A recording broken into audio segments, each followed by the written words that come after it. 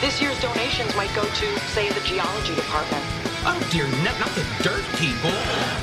Geology is the study of pressure and time. That's all it takes, really. Volcanic activity has turned the lake massive. Look, I'm just a geologist. I like rocks. I love rocks. Hello, everybody, and welcome to the Geology Flannelcast. My name is Steve. Hello, everyone. I am Chris. Greetings and tidings. I'm Jesse. It's a new year. It's a new me. I like it. Yeah. Tidings. How long have you been thinking about that one for? 3 seconds. All right.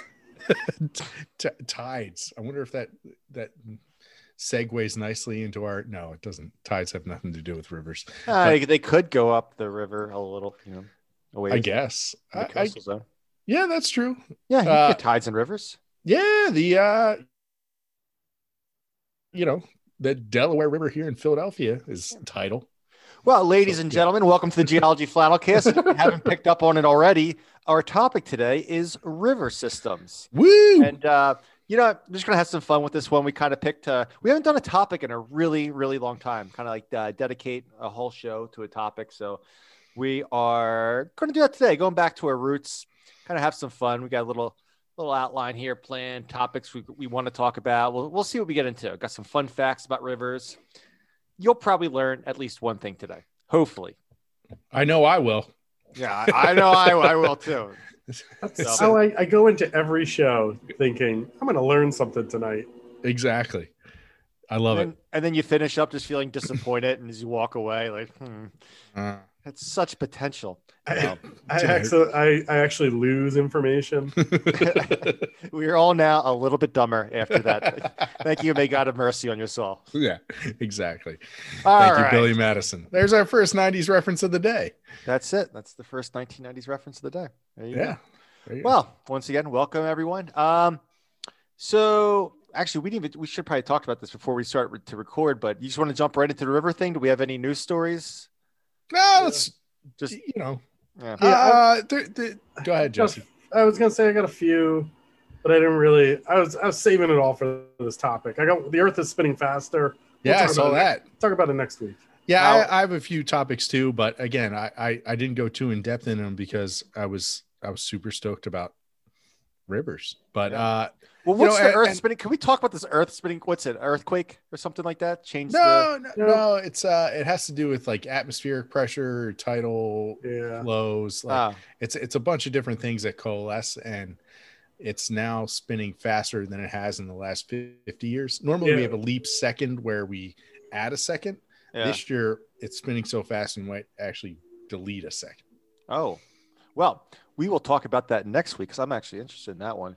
Yeah. As opposed to the other stories we talk about on here that I don't care about at all. And I just phone it in. Care about it? Yeah. Cool. Well, let's definitely talk about that next week. Yeah. So there's your I don't know, not a spoiler alert? No, what would we call that? Teaser. Thank you. Here's your teaser for next week. We'll talk about the Earth, the day getting faster. Cool. All right. So let's jump into rivers. Also, next week, we're going to talk about the greatest geological topic of all time. Oh. I don't know what that is yet, but I just thought I'd throw another teaser out there. Ladies and gentlemen, he's just lying to you right now. Alternative facts right there. I can't wait. All right. No, there was enough news this week on the planet to fill up our news cycle. So let's just go with a regular old topic this week, I think. All right. Sounds good. Who wants to kick things off with this? I'll talk about. We're going to talk about rivers. Yeah. And then I'm going to leave it up to Chris and Jesse. All right. So, I actually have a fun. I'm kind of jumping ahead. I'll wait. I got little fun facts about today's topic, kind of peppered in here. So we'll get to that. But I don't know. Do you want to start off, Steve, or what? No. Okay.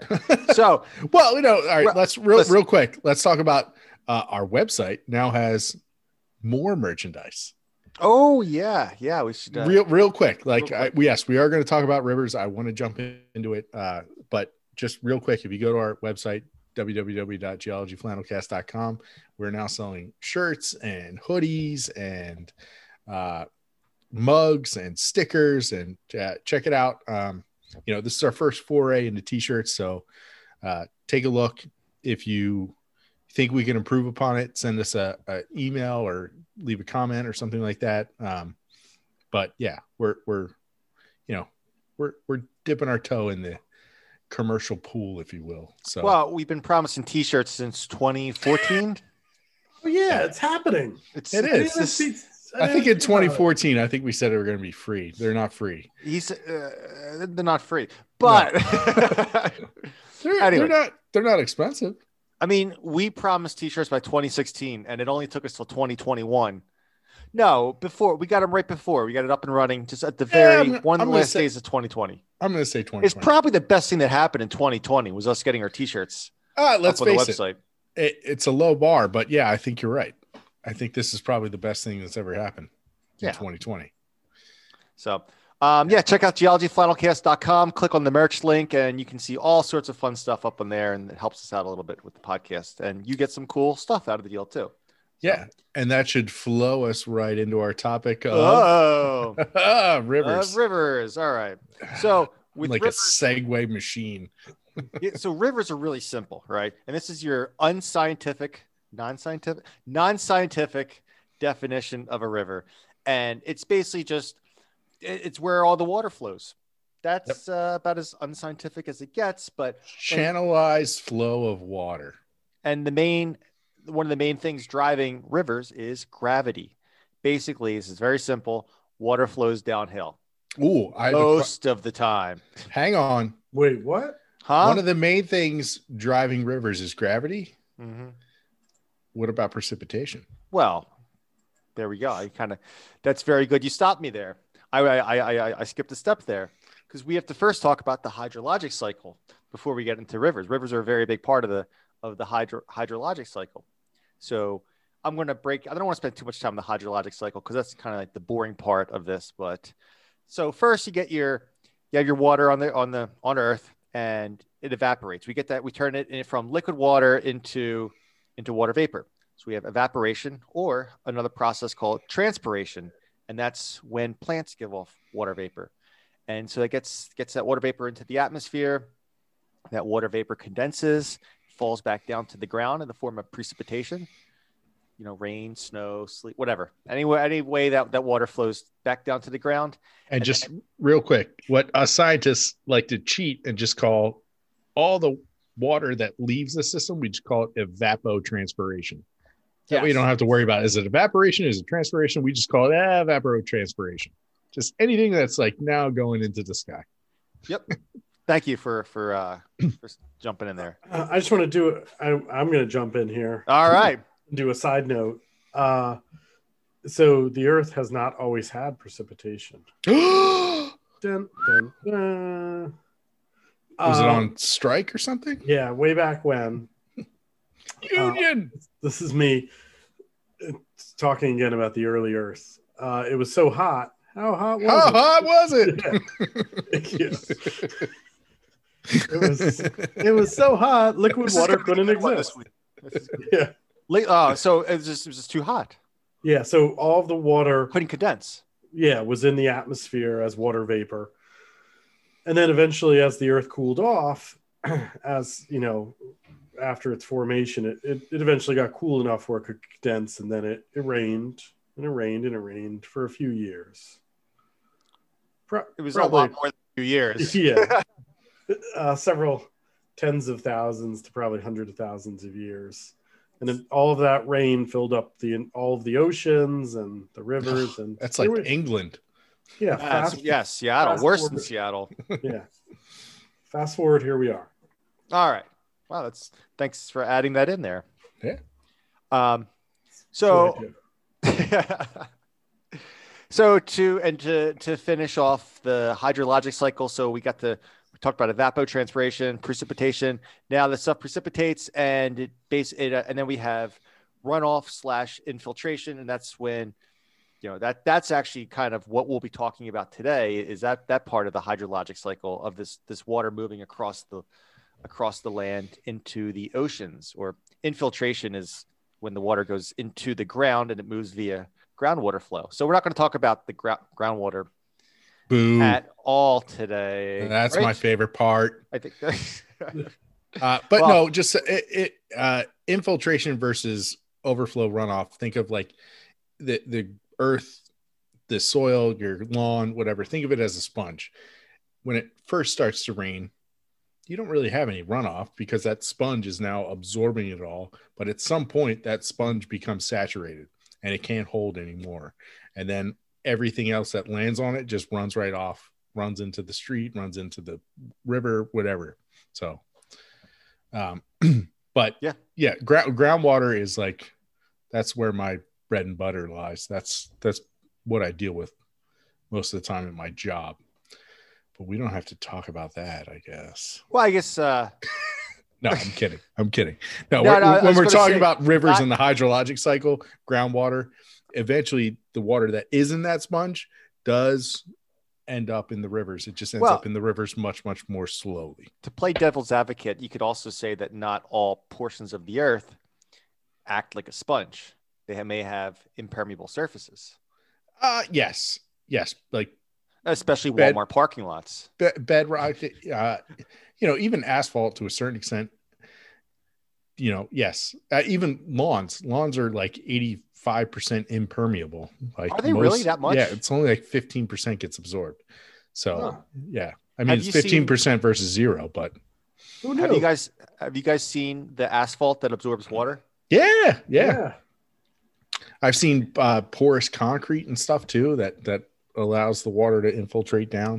It still has the structural strength, but it has the open pore space that allows the water to get through. I mean, the impermeability of concrete and asphalt and things like that is a huge problem in many urban areas, especially urban streams, erosion. Yeah, well, even just like flooding, if it can't infiltrate, it's got nowhere to go, especially places that don't get a lot of rain. So like, it's a really big problem in Las Vegas because when they do get rain, it usually just dumps all at once, and now you have all this concrete, and so there's no place for it to go, and so they actually have these big channels built under the road. If you ever look into it, it's actually really cool. It's like an engineering feat. Neat. Yeah, because you figure that. Go back into my sponge analogy, that sponge holds that water for a certain amount of time and then it slowly drains out. Mm-hmm. And that's what keeps your rivers from overflowing every single time you have a rain event, because it gets absorbed into that sponge and then it slowly drains back into the rain. So if you've ever, next time it pours where you live, take a look. When it's pouring, yes, your creeks and rivers are going to rise, but even after it stops raining, your creeks and rivers are still up that high, maybe even may get a little bit higher depending upon how much impervious surface you have. If you have a lot of impervious surface, your peak is going to be real close to the peak rain. But if you have not a lot of impervious surface, I guess a lot of pervious surface, permeable. Permeable. Thank you. Yeah. Then your creeks and streams and rivers will actually peak a little bit later because all that groundwater is then flowing back into that creek after the fact. Well, that's what rivers like too. Yeah, that's what they can. It's like stretching out that water. The water is going to go through that stream eventually, right? Yes. If you're do it all at once, or do you stretch it out and get it little by little? Right. Like electricity, it's like a capacitor. So you're storing that stuff for a little bit longer and then allowing it to dissipate. Yeah. Cool. So how about where are we keeping this water at? We talked a lot about. I'm a prepper. I have 250,000 gallon drum in my basement. You have a swimming pool just in case you run out of water? We swim it. We bathe in it once in a while. Yeah. But, No. Come on. That's what my gray water's for. So on Earth, we don't have that much fresh water. All right. So 96.5% of the water on Earth is stored in the ocean. That comes as no surprise, right? Oceans are huge. 1% of the water on Earth is in saline lakes and groundwater. Now, let's see. Then 2.5% of the water on Earth is fresh water, and so that's the water that's important to humans, right? That's the stuff that we drink and keeps us alive and happy. So of all that, we're only able to use 2.5% of that water on Earth. Oh man, that's great. That's so much water. Deer Park, that's good Oh water. man, we have nothing to worry about. Yep. Well, it gets even better, gentlemen, because of that 2.5% that we can actually use to stay alive, 68.6% of that is locked up in glaciers. So Or glaciers. glaciers. Yeah. I guess Glaciers. as the climate warms, that number's going to go down. So it's like you say, it's The problem with that, the number's going to go down. It's going to go in but the ocean, though. It's going in Yeah, the yeah, ocean. yeah. I was just about to say, if we look on the bright side of things, of us all dying from climate change, at least it won't be No. nasty. No. But not even that. No. So, Well, that's a real bummer. I'm going to log off now. all right. Jesse's Take going to care. cry himself to sleep right now. Jesse's going to start prepping. He's going to get his 200,000 gallon tank Yeah. water. I'm going to turn the hose on and try and fill my basement up. All right. So let's see. 68.6% in glaciers of the 2.5% of fresh water. Then we have 30.1% of that is in groundwater. So, okay. Groundwater is a major resource for we call potable water or drinkable water, the stuff that we use. So cool. We can tap into that. And surface water and fresh water, surface water and other freshwater bodies make up a 1.3%. So, Which is crazy. Think about like the Great Lakes, like all the lakes on the planet is 1.3%. yeah. Yeah. Not much. Plus all the Nuts. rivers too. In that. Right. Yeah. I mean, yes, the rivers, the rivers are big. I guess obviously we'll get into the world's biggest rivers, but the world's biggest rivers are gigantic. But I don't know if anybody's ever seen a Great Lake. Like it's Pretty great. You can't see across it. Like it's like an ocean. Like They right get in the name. pretty big waves too. Yeah, they do. I've been in storms on the Great Lakes and it's terrifying. I mean, the Edmund Fitzgerald sunk. Yeah. Big freighter. When was that? That was a long time ago, right? Yeah. Yeah. But it was still a big ship. Was Yeah. that One okay? of those big freighters. Yeah. There were some like hurricane type storms that have hit the Great Lakes. 1975. Okay. It was 728 feet long. Jeez, Wow. Louise. It's a big boat. I guess you just looked it up right now. Yeah, Lake Superior. Superior. That was my next question. Okay.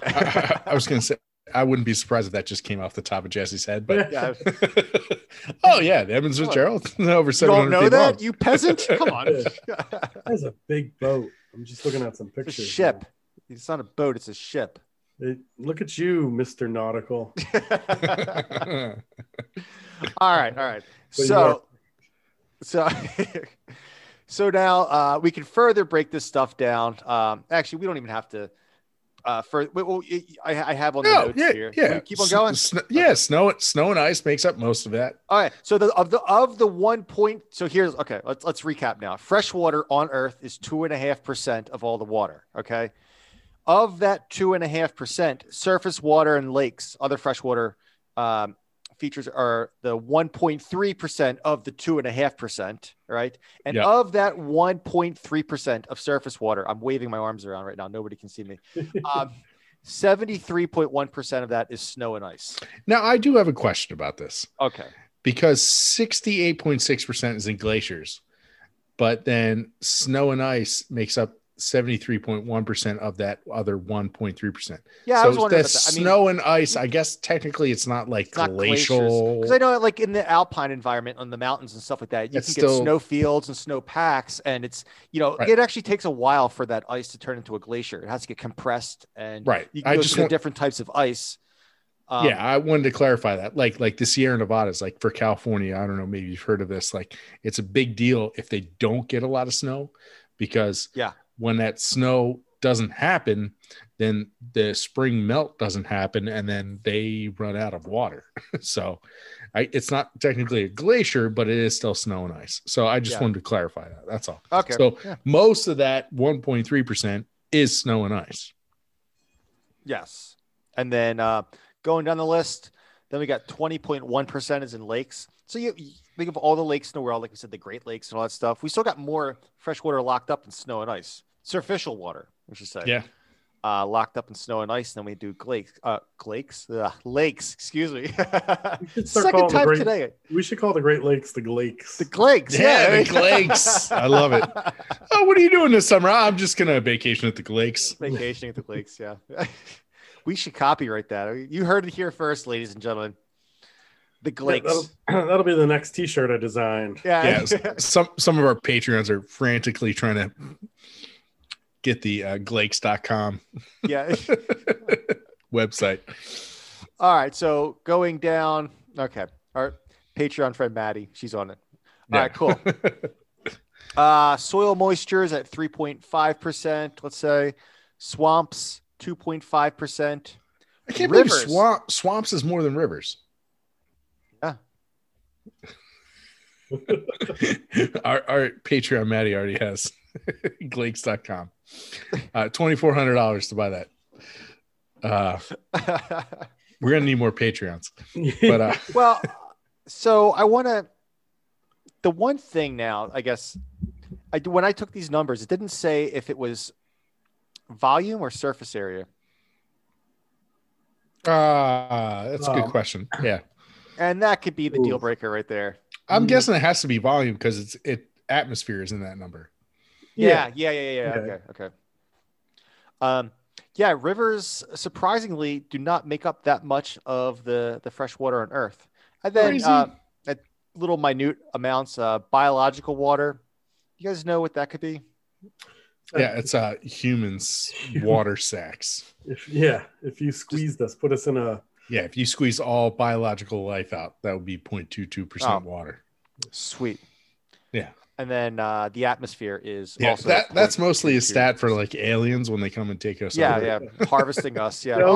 We can just get a little bit of fresh water out of these, these people. Yep. Yeah, so it's not... if you're stranded in the desert with like your buddy, it's not worth it to try and like squeeze water out of them. No. Unless you're like Dracula, vampire, you know. Oh, good point. You know, you might get a little water out of the blood. Well, that's probably.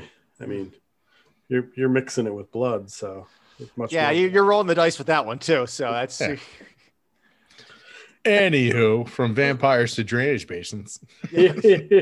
Speaking of drainage, hi-oh! See what I did there? I liked it a lot. Yeah, but real quick, I'd like to talk about the fact that we have this outline in a nice Word document. Where are you going with this, Steve?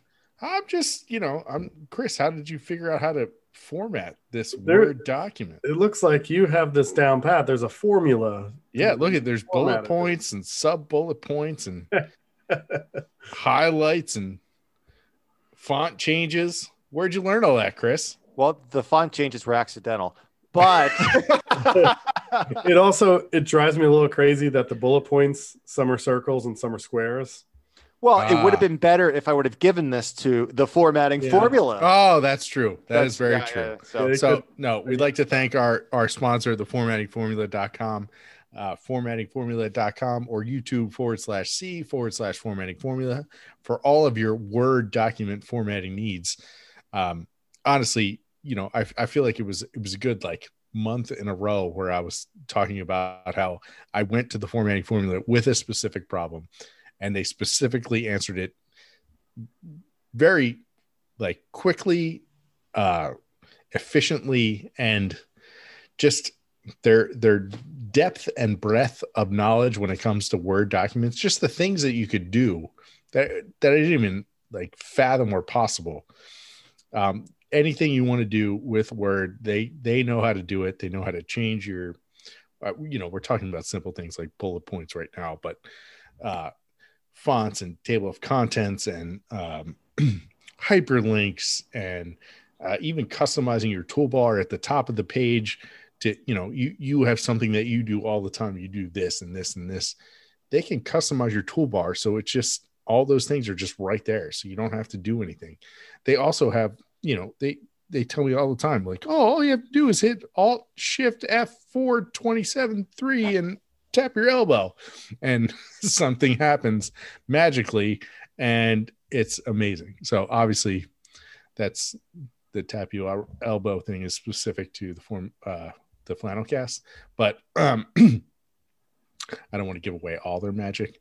But if you check them out on YouTube, you can learn to do it yourself. Again, that's YouTube.com/C/formatting formula. Check them out. Honestly, they have all different kinds of versions of Word too. So if you're an Apple person or, regular old Joe like us, check them out. They have all different versions, all different things. Can't say enough about them. Formattingformula.com. Check them out. All right. So thank you, Steve. Yeah. On to the next topic we got here, drainage basins. Before we get into, I guess we are still talking about rivers, but there's this term called a drainage basin. And a drainage basin is basically the area that captures the water for a river. So kind of how you can think of that is there's a certain area out there. And usually the drainage basins, before I get into this next thing I want to say, the drainage basins are divided, or they're bordered by topographic highs. And that's kind of what constrains the drainage basin. Right? Ooh, real quick. Yes. Think about it. Back to our Jurassic Park episode. Okay. Where's this going? You have Jeff Goldblum put a drop of water on his hand. Yeah. And one drop goes down this knuckle, down this finger. The other drop goes down the back of his hand. Mm-hmm. That is your drainage basin. One is the front of your hand. One is the back of your hand. So his knuckles are the drainage divide. Exactly. Yeah. So that continental divide, sometimes it's called, because usually it's like, if you split that whole drainage basin based on a continent, then you call that the continent divide. So yeah, you can think of if you're standing somewhere and if it rains over an entire area, if that rain, it's a defined area, and any water that falls in that area will end up in the river if it's surface water. Yeah, and it could also infiltrate. But. So yeah. On the East Coast, sometimes there's actually signs on the highway like, you are now entering the Chesapeake Bay drainage basin, or you're now, entering the Delaware River drainage basin. Like, sometimes they have big signs like that, because if you're a trucker hauling something god awful and you have an accident, what drainage basin you might be polluting. I don't think that's why they have those signs. But I on highways, I'm not so sure that's not why. Especially if the drainage basin is a small drainage basin. You see this in central Pennsylvania. If it's a small drainage basin that feeds into a reservoir, they'll have like signs that say, drainage basin area, if spill, call this number. Yeah. Oh. Yeah. Because they want to protect, And I want to say there was a really big push in the Chesapeake Bay, probably in the 90s, because it had become so polluted, and it's still pretty polluted. They're doing a pretty good job. They've done a good job cleaning it up. But. Yeah, doing a really good job. But part of that was making it known to people upstream, like in northern Pennsylvania, that their waste or their water pollution ends up in the Chesapeake Bay. And so I think that's part of their campaign. That may have been part of the initiative, like seen on like And 76 signs that say like you're now in the Chesapeake Bay drainage basin. Bay drainage basin billboards are huge. Yeah. Whereas like the Delaware, they're like the cardboard pizza doesn't box get the love. Yeah. So you could get a storm. So say you're in the Rockies, right? So you're Rocky Mountain National Park, right? And storm's coming through, the rain's coming down. You could literally be on one mountain, and on one side of the mountain, the water from that storm will flow into the Pacific Ocean, and on the other side of the mountain, on the other side of the divide, the rain will flow into the Gulf of Mexico, ultimately down the Mississippi River and that way. So yeah. Depending on where you're at, you can get same mountain, different sides. The water goes into different spots. So yes, I've definitely stood on the Continental Divide and went to the bathroom. Very good. So you're the reason. Your pollution right there is Listen, I'm in the woods. I have to go to the bathroom. Like a little bit goes to the Pacific, a little bit go to the Atlantic. Just spreading the wealth. Yes, yeah. I like that. Actually. Showing your class. Just Yeah, essentially. Yes. And the next topic. So that's what a drainage. The drainage basin is just the area of capture of water for a river. Ultimately, all the water that any type of precipitation that flows within the drainage basin will flow. That's the area of capture for the river. And so drainage basins can change and do change over time with erosion. Because if you're lower these topographic highs, you're changing how the water flows and it's all gravity. So it's not overly complicated trying to figure it out, but you can have a ridge line that erodes. And if it erodes down far enough, you could have a river that changes course because its drainage basin has changed so much. Yeah, that has happened, where you have rivers that flow backwards. Flow backwards, meaning they were flowing a different direction. And so we refer to this sometimes as stream piracy, right? Where tis be true. If a river starts capturing from a different drainage basin, the city of Chicago dealt with this. Sorry, I'm getting on a tangent here, but the city of Chicago dealt with this in the late 19th century. It became a big. It was a railroad hub, and they had all of the stockyards were in the city of Chicago because they brought all the cattle and whatnot from the Great Plains, and so they basically had a lot of pollution. Stockyards are very polluted, or they cause a lot of pollution, and that was causing Lake Michigan to become very polluted because everything sort of runs into Lake Michigan. And so what they ended up doing was basically lowering. They essentially dredged out the Chicago River and changed the topography so that instead of draining into Lake Michigan, it now drained out of Lake Michigan. So instead of carrying all of the pollution into the lake, it carried it what was now downstream into Illinois and Indiana, which, bummer for the people now downstream because they're dealing with all that pollution. But all they did was change the divide. Mm-hmm. They lowered the topography, so all of that surface water ran in a different direction. Yeah, we talked about like Lake Peigneur. Wow. Was it last week or 2 weeks ago? Like the last episode, or whatever. It was a real recent one. Yeah, but it's how that made the lake was drained by accident, anthropogenically drained into the salt mine, and it was it was down. The base level was lower, and the Gulf of Mexico was draining into Lake Peigneur. Yep, and you think about at least I did. Like I always thought, everything ends up in the ocean. Well, you do have spots where the rivers drain down and then they don't make it to the ocean, like Great Salt Lake. Yeah, Jinx. yeah. So, So what they call those is a word, sinks, waters. Is it I want to say there was there's a term for that, but it's where there's no outlet. Yeah, there's no out. It doesn't drain into the ocean. Restricted basin. Restricted. Okay. Yeah, I don't. That's what I always call it. Mm-hmm. So yeah, but it's not all water ultimately flows into the ocean. Once in a blue moon, you get some smaller areas. And that's why the Great Salt Lake is so salty. There's no outlet. Everything just kind of flows into there. And I thought I was just angry.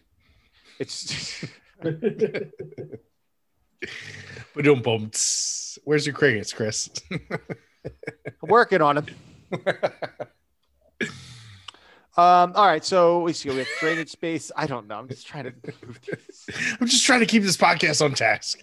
Try to, we're doing great today. We're like a level of professionalism. Carry on. Like 70% professional today, which is up, which is high. Exponentially up usually compared to what we've had in the past. All right, so in a river system, you get these different zones. In terms of sediment, what's going on with your sediment? Because rivers. So a lake is called an endohetic lake that doesn't have a drainage. Oh, say that one more time. What was that? Endoretic lake. Endoretic. Okay. There you go.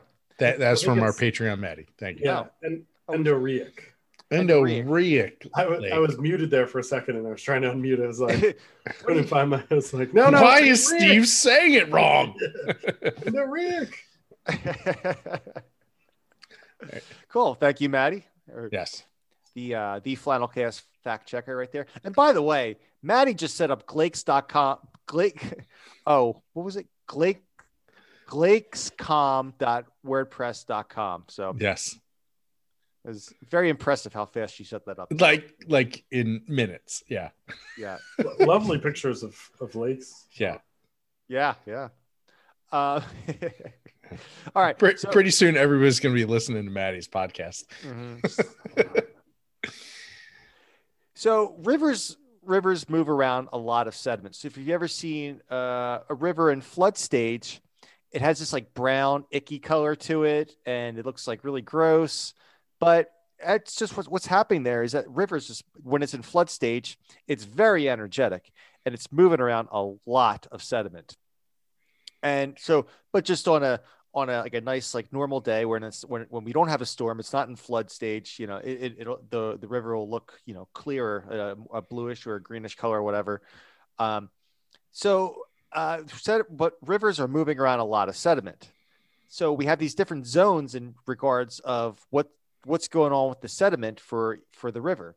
So at the headlands, like basically we're talking about like where the river starts. Rivers, like theoretically, your textbook river that you'll see like in whatever Geology 101 textbook you're looking at starts in the mountains. All right, it's coming. The water is basically draining off the mountains, and so we call that the headlands, or basically where the river starts. Right. So we have this area called the zone of sediment production. And so what's happening is in your textbook river system, you're coming off the mountains and the mountains are shedding lots of sediment. We talked about this before in the podcast. We talked about several mountain systems being formed, and mountains, we always talk about when mountains are uplifted or they're growing, when mountains are actively growing, they're being uplifted at a faster rate than they're being eroded down. As soon as mountains start coming up, they start eroding and they start just shedding sediment like crazy. Mother Nature hates mountains. She wants to flatten them all. So anyways, in this area, in the headlands, we are close, theoretically in your perfect river textbook situation, this is where you're in the mountains and this is where the mountains are shedding the sediment and the rivers are taking that sediment and it's kind of collecting it in the headlands. So go ahead. They're also, because they're at higher elevation, they're steep. And so you have the rivers are flowing downhill faster because gravity is pulling them down. Mm-hmm. So you have all of the sediment and you have all of this energy in the water itself to pick up and carry that sediment. Yeah, think of it like a pressure washer versus like a weak hose. Yeah. Yeah. So the faster the water is moving and running, the more energy it has, it'll move larger amounts of sediment with that higher energy setting. Yes. So now we're Now, when you move down gradient, we're getting away from the headlands, away from the mountains, theoretically. It turns into what we call the zone of sediment transport. And that's when your sediment is moving through these sections called trunk streams. And this is where your river starts to look more of like the typical river that you might see. You might see like the Mississippi River, how it's a main, there's like a main channel coming down. Yeah. So all these little tributaries are already, they're coming together. And now you got this one big mamma jamba heading downstream. Yeah. And so in those areas, so the gradient flattens out. It's not as steep as it would be up in the mountains. So you're not getting the sediment production. The rocks aren't breaking down. And most of the stuff most of the sediment that's in the system, it stays in there. It's just being pushed along, pushed downstream.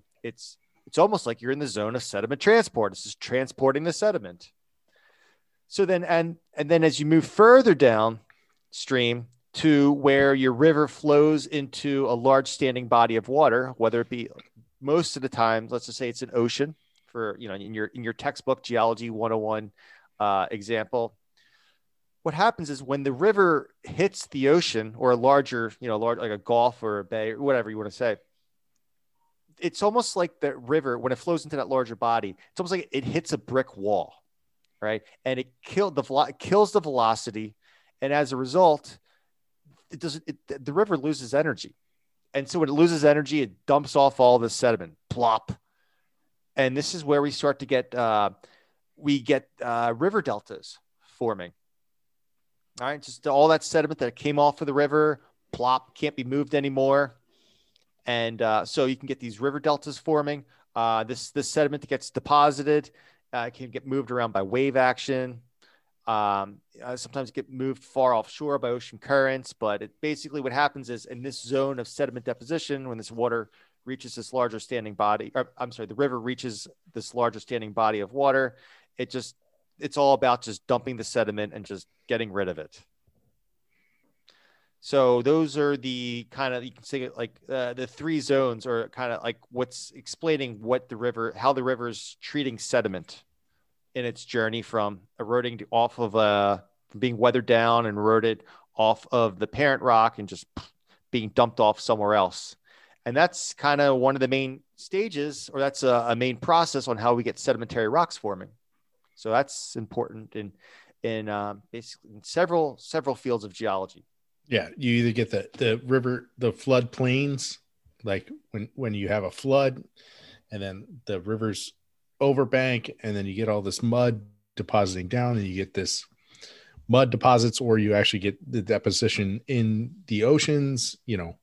It's basically like Chris said, Mother Nature hates topography, so it's buzzsawing down all these mountains. But when I don't know how many of you do woodworking, but when you chop stuff, you end up with sawdust. That sawdust has to end up somewhere. And that's essentially what Mother Nature is doing. Yeah. Yeah. Mother Nature's getting rid of the sawdust. Yeah. Dumping it downstream into an ocean. There you go. But you shouldn't dump your trash in the ocean. That's not what we're saying here at the Geology Flymcast. The takeaway here. Yeah. I guess you could dump the rocks in the ocean. That's fine. That's what Mother Nature's doing, but please properly dispose of your waste. Yeah. Even too much sediment is bad. Yeah. Yeah. Yeah. The number one pollutant in all of rivers is sediment. And that's part of the problem with the Mississippi now, is that the rivers naturally carry sediment, but they also naturally flood.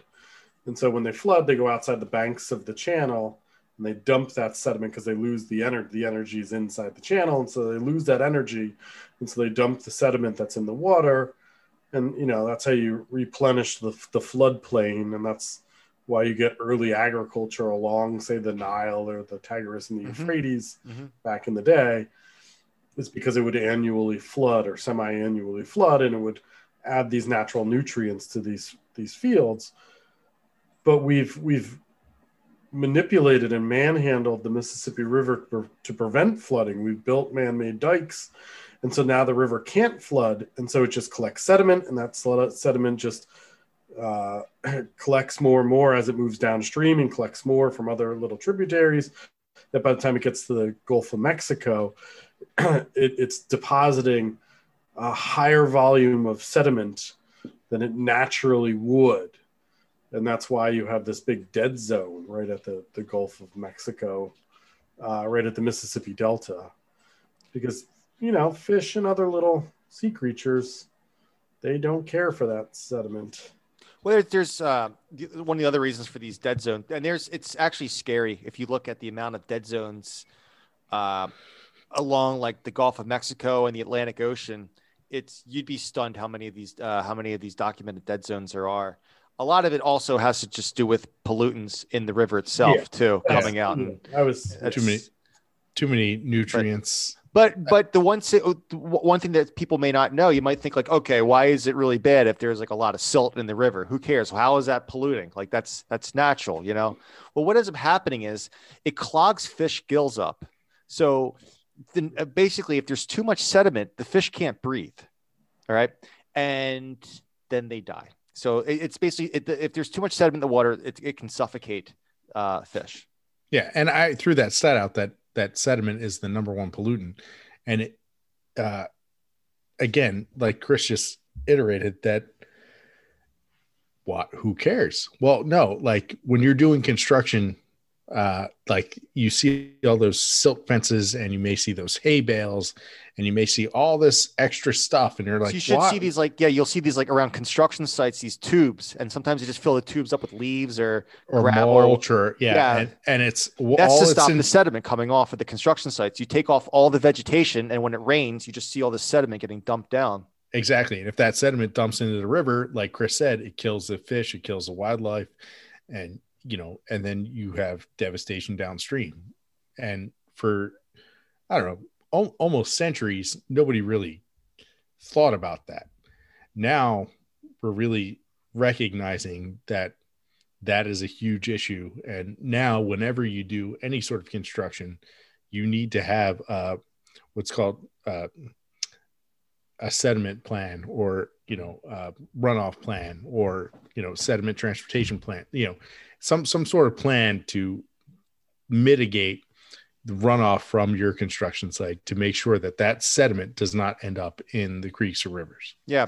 So, I mean, you could see, even with all this stuff in place to avoid getting the sediment to go into the creeks and rivers and what the surrounding streams, it still happens. I mean, just about every time, if you ever walk past a construction site, like I said, if they're digging stuff up, they remove the vegetation, and anytime there's a thunderstorm, the runoff is just pulling that sediment off, right? That sediment's being transported, and you can actually see the brown runoff coming off of these construction sites. So like you see it a lot in the summertime when if you're in an area that gets like pop-up thunderstorms, like by where I live, all the time, just these construction zones. As much as they try to stop this, I don't think that there's a way you can stop it 100%. You still see it kind of coming off of the construction. And that's not okay. You got to figure out a way to stop it. If you're manhandling or manipulating this topography, you need to figure out a way to keep it as natural as possible. Mm-hmm. So, and yes, is it pretty much impossible? Yes, but you got to try. You got to try as best you can, because this, erosion and sediment control is a big deal. It is. Mm-hmm. Absolutely. So there's a couple different patterns that rivers and streams make on the surface. We call these drainage patterns. And so there's a bunch of these drainage patterns. We're just going to hit you guys want to hit the most common ones? I think we should I don't even teach it when I teach it. I'm like, they make different patterns based on geology. Look at it on your own time. And honestly, like a radial pattern. Yeah. If you have like a volcano. Yeah. Well, sorry. We can go. Okay. Well, carry on. So I was picking the least probable pattern. So before we get into this, I just want there's other types of drainage patterns here, but this is really hard to talk about on a podcast too. This is one of the things we need visuals here. So, if I'm sorry, but we're going to go over this. We're going to mention some of these, the most common ones, but we're just going to do this really fast because it's, like I said, it's not easy to do this just verbally. So maybe we'll come up, do something later on, or probably not, but this is just, I want to try to do this in 30 seconds. So yeah, we're going to teach Chris animation and he's going to dial it up and put it on YouTube. Sure. Just add it to the list of everything else. Yep. Right? Okay. So let's start off with the most common one, dendritic. All right. A dendritic drainage pattern. It looks like, I always describe it as like, if you look at like what human nerve cells look like, how it's all kind of like bushy and then it kind of crunches down into a single trunk. Yeah. Think of a way to describe it. Think of a leaf. As a leaf goes out, the veins of a leaf go out. Think of it the other way around. The veins of a leaf are coming back to the center. Mm-hmm. So you have lots of tributaries and everything's flowing into a main trunk. Yep. That's probably one of the hardest ones to describe without visuals, but it's like the most common type of drainage pattern that rivers make.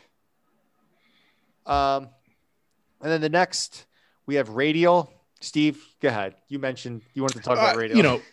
Radial, basically you have... I don't want to steal your thunder over here, No, you have one central topographic high, like a mountain or a volcano, and the rain is raining down, and there is no one specific direction, like not everything's going off to the left or going off to the right.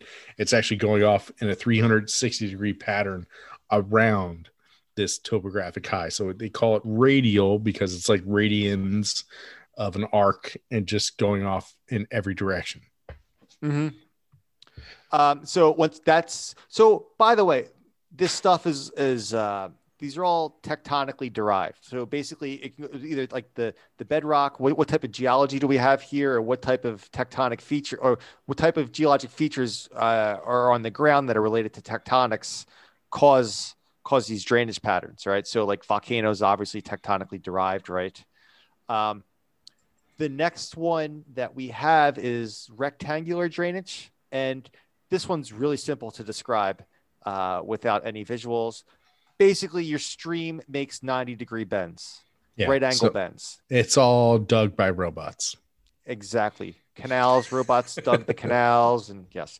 No, this is actually bedrock derived. You see it it's also tectonically too, but things called joints, right? Jointing. And these are cracks in the rock that come from pressure, right? I'm just sorry. I'm laughing because you said joints and crack rock all in the same sentence. All right. You know what? I'm trying to be professional here. I'm listening. Carry on. Where your mind's going. I giggled. Leave it. Carry on. I am a 12-year-old boy. Carry on. Jointing happens when there's pressure pushing in on the rock and the rock cracks. It's kind of all cracking along in the same direction, right? But it's different from a fault. There's no actual offset or movement involved with these cracks.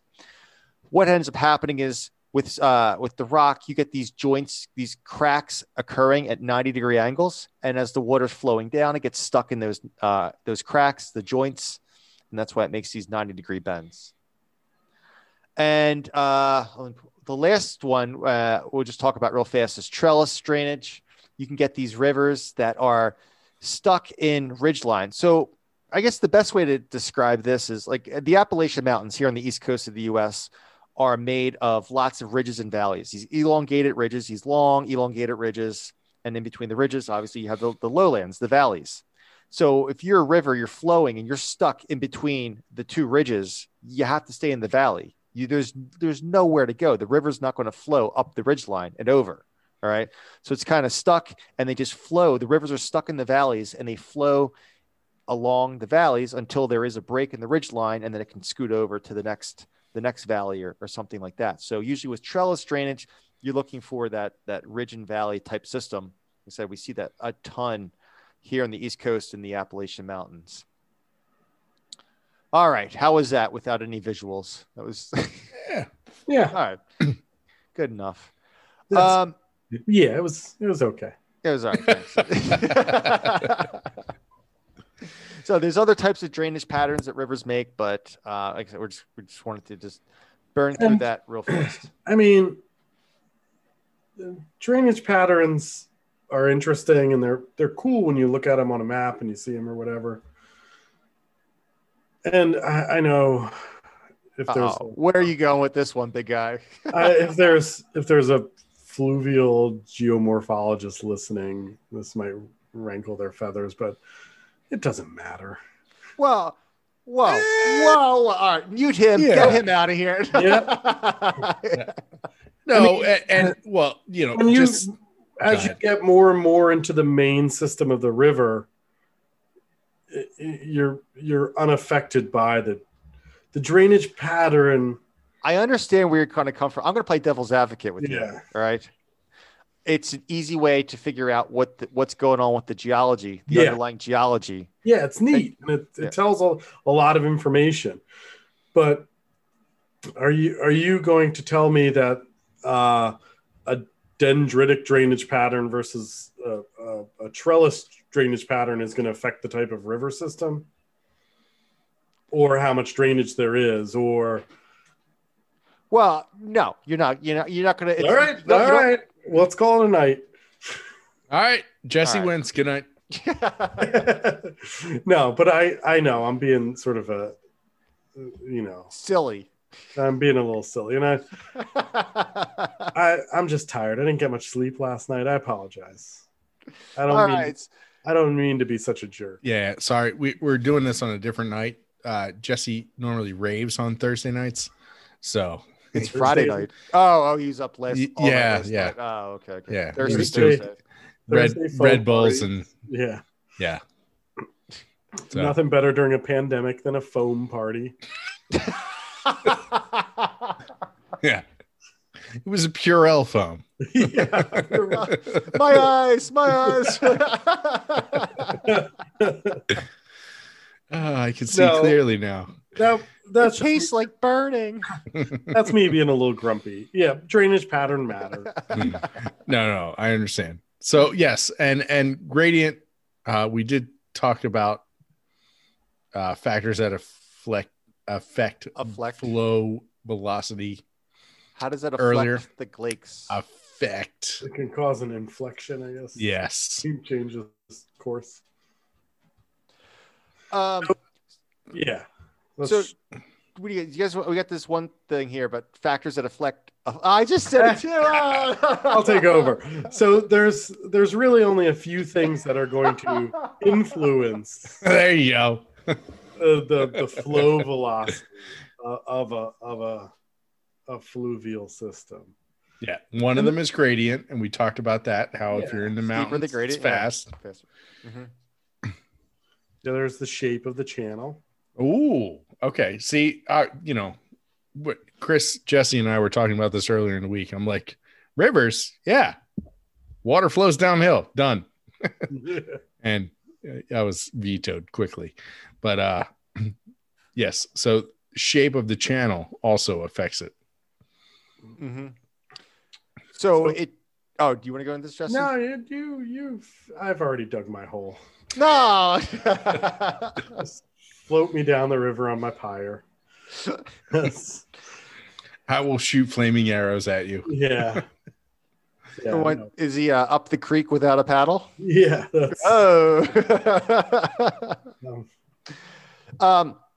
So we can go into this. It actually gets fairly complicated, and I have all this complicated stuff here, but I'm just going to try to make this simple. The cross-sectional shape of the channel affects how fast the velocity is of the water flowing through the channel. So by cross-section, I mean, if you take you slice the river like perpendicular to the direction it's flowing, and you're looking at that U-shaped channel that the river has. Basically, the shape of that can affect the velocity of the channel. We call this. You're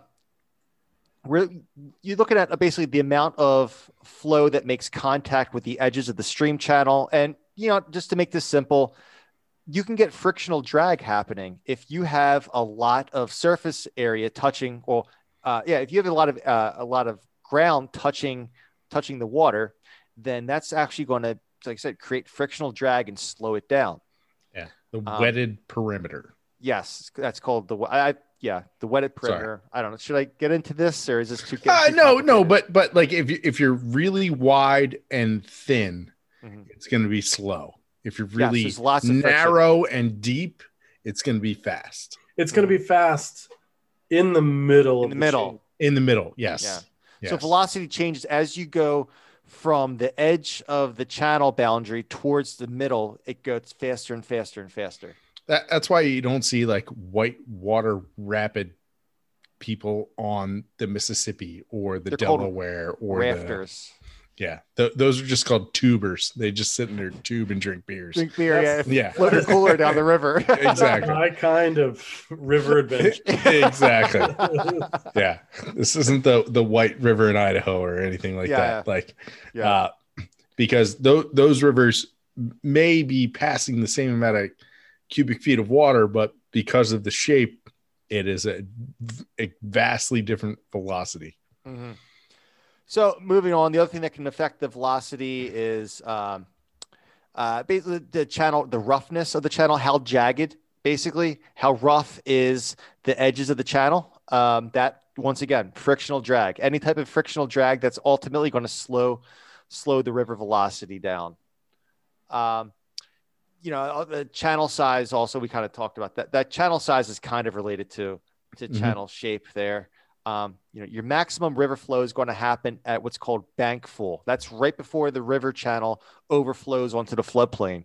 Right before you have a flood and it overflows. If you've heard on the news where they talk about flood stage, flood stage is right above bank flow. Yeah, overflows its banks. It is now flooding. And so whenever you see, if you watch the news or something, and they talk about the flood stage, it's what they're talking about. They know the level it is because they know how high it has to go to spill over the banks. And there's a lot of work too that they each township develops flood maps. To figure, and you're not supposed to build within the zone of the 100-year flood, which means statistically that's the size of the flood. Well, that's the size of the flood. Have a 1% chance that it's going to happen that year. Yes.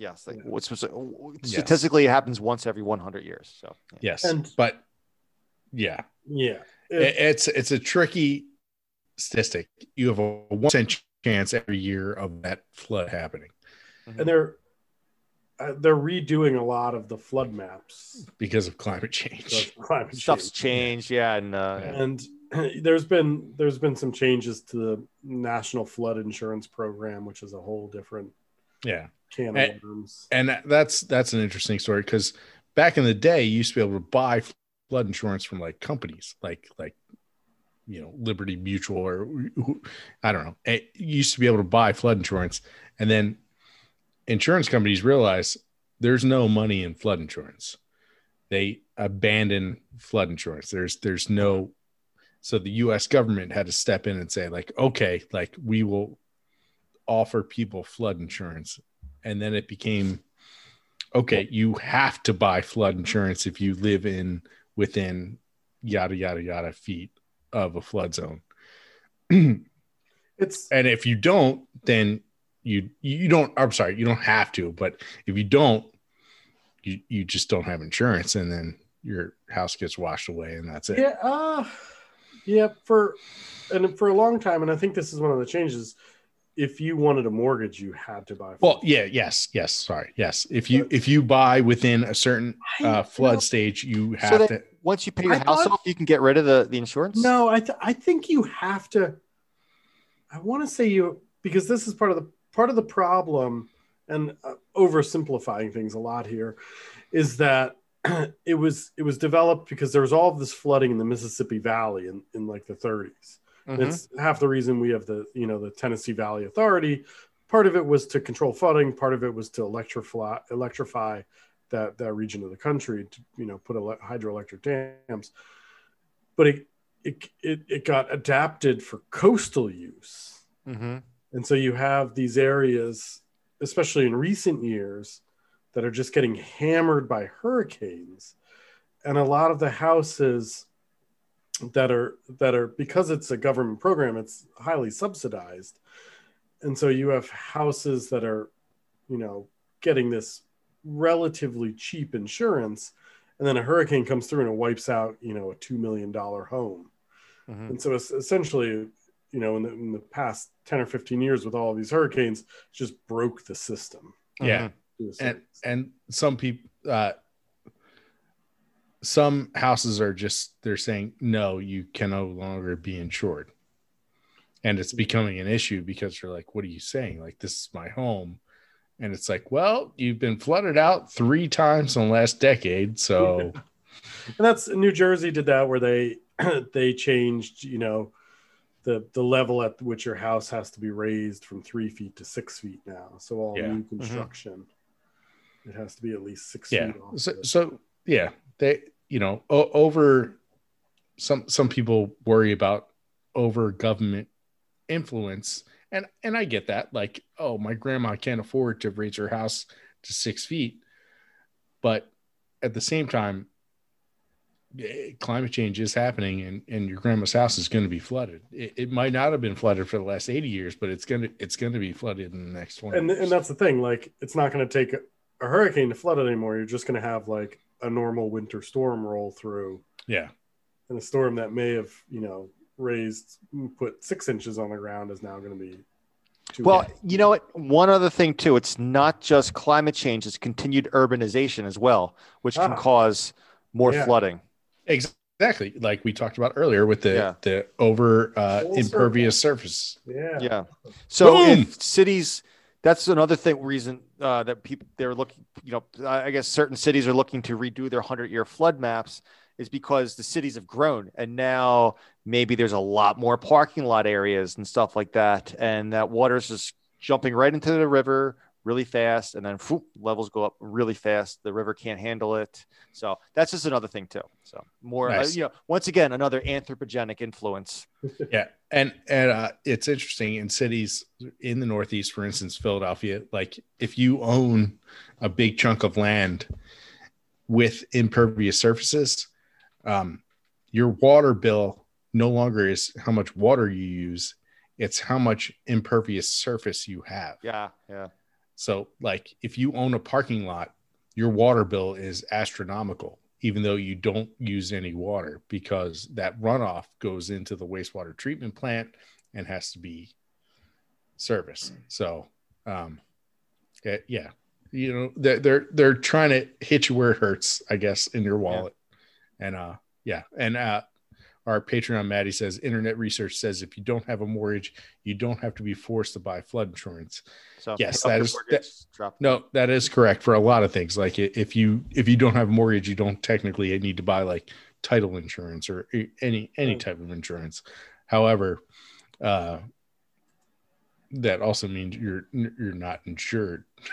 So yes, you save a little bit of money not paying for insurance, but you're not insured. So, all right, let's. That took a turn. I didn't realize you were talking about. Hey, listen. I was wondering when I mentioned the 100-year flood. I was like, "Oh, this is going on." I knew this was going off script, but no, that was cool. That was a cool part to add to the podcast. I got some. I think this next section here, I want to talk about this because we'll have a lot of really fun facts here. And first, I want to talk about the term discharge of a river. Okay. And so discharge is basically the volume of water moving through the river or stream. Doesn't even have to be a river, moving through the stream. The volume of water moving through the stream per time.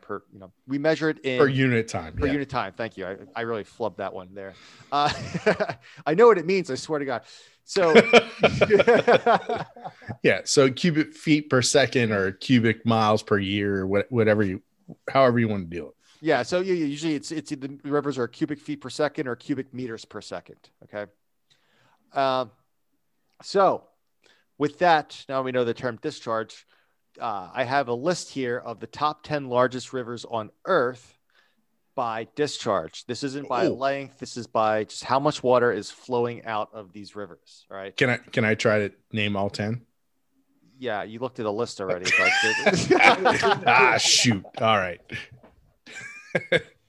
I was going to rattle them off real quick and look like an expert. But go ahead. Fine. So I don't know. We could do a whole podcast just going through the top 10 here. But how do you guys want to break this out? What do you think we should do? I'll do 10 through 7. All right, go ahead. All right. The Parana River in Brazil and Paraguay, Argentina flows into the Atlantic. It's about 3,030 miles long. Discharge 526,000 cubic feet per second. Holy cow.